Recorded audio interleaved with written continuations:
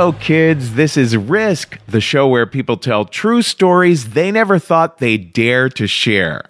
I'm Kevin Allison, and every Thursday we release these special episodes that we're calling Classic Risk Singles. Each of these episodes features just one story from the past. If you're new to Risk, you should know that the podcast can be very uncensored. This week, a story that Brian Babylon first shared on the podcast in October of 2011.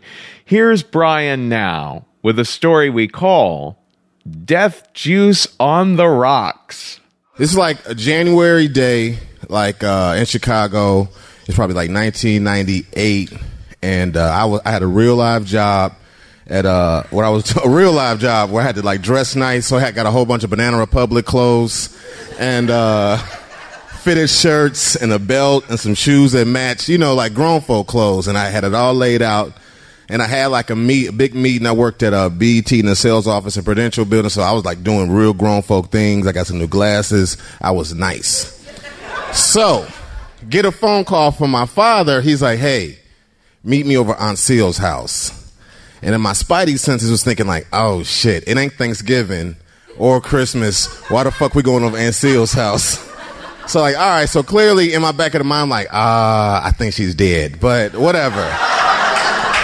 Whatever. So I'm driving, I get there, and it's on the west side in Auburn Gresham area, and it's freezing. It's like, how those like bone chilling, like, you got to do like plies to get your balls unfroze from your thighs, it's that cold. So I go inside the house and she has one of those like 2-story buildings. I go inside there and like the door's open and I walk in and everything's the same. The front room is like plasticed all up, one of them old school plastic cribs with the like TV that weigh 2 tons, everything how it's been since the 70s.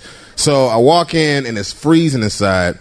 And I see Aunt Seal sitting in her chair, her phone chair. You know how old people back in the day had their phone chair. The chair that they made the phone calls in. And she had one of those phones that will kill you. If will be a murder weapon. It weighed as heavy as fuck. It had her phone number from like the 50s, which was like KL, like letters. It was like KL 57. It was like.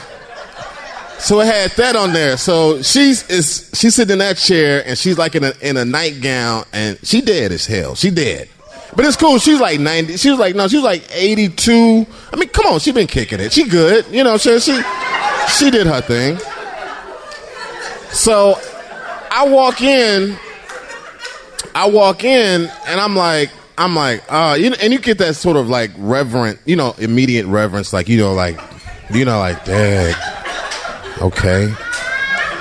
And I know what to do and shit. So my father's like, he's like usually a cool guy, but I see he's kind of off a little bit. And this is when you not kind of need your daddy to be your daddy. Like, come on, man, what we gonna do? So he's walking around. He's like, okay, man, help me get her up.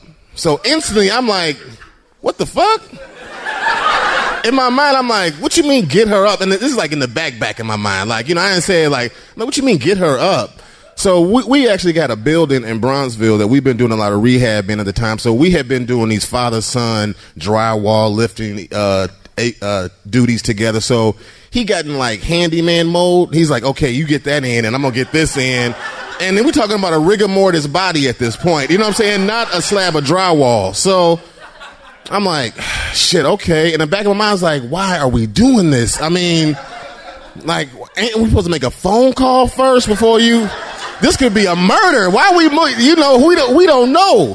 So whatever. So we kind of get like a shoulder blade and like he's not really thinking through how to get this body up. So I'm like, all right, man, I get this, and I'm not really holding shit. So he's like lifting his end strong. I'm like, well, hold on, I ain't got mine yet. So I get my end, and this is what another spidey sense. I start hearing like, I'm gonna tell you, it sounds just like if you have a vase of roses and then the water that you have in a rose vase or whatever. I heard that like somebody was swishing it around. I'm like, what the fuck is that?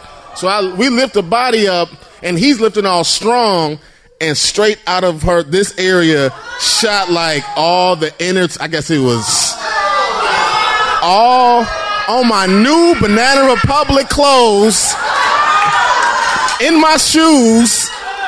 It was freezing. It was freezing. So instantly, I like, man, fuck this, Daddy. What the fuck is going on, man? Straight up, Daddy. What the fuck, man? We supposed to call somebody.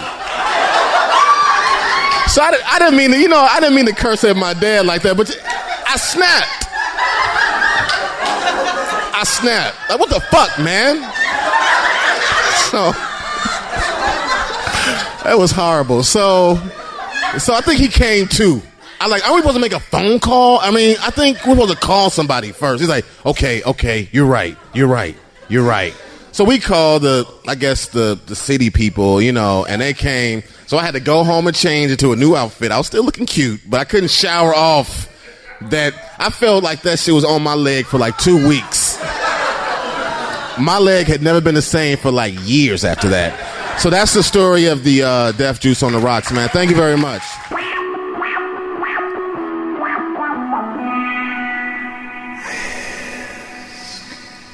That's all for this week's Classic Risk Singles episode. Now, don't miss out on our regular full-length episodes. There's a brand new one every Tuesday. And everything you might want to know about us is at risk-show.com.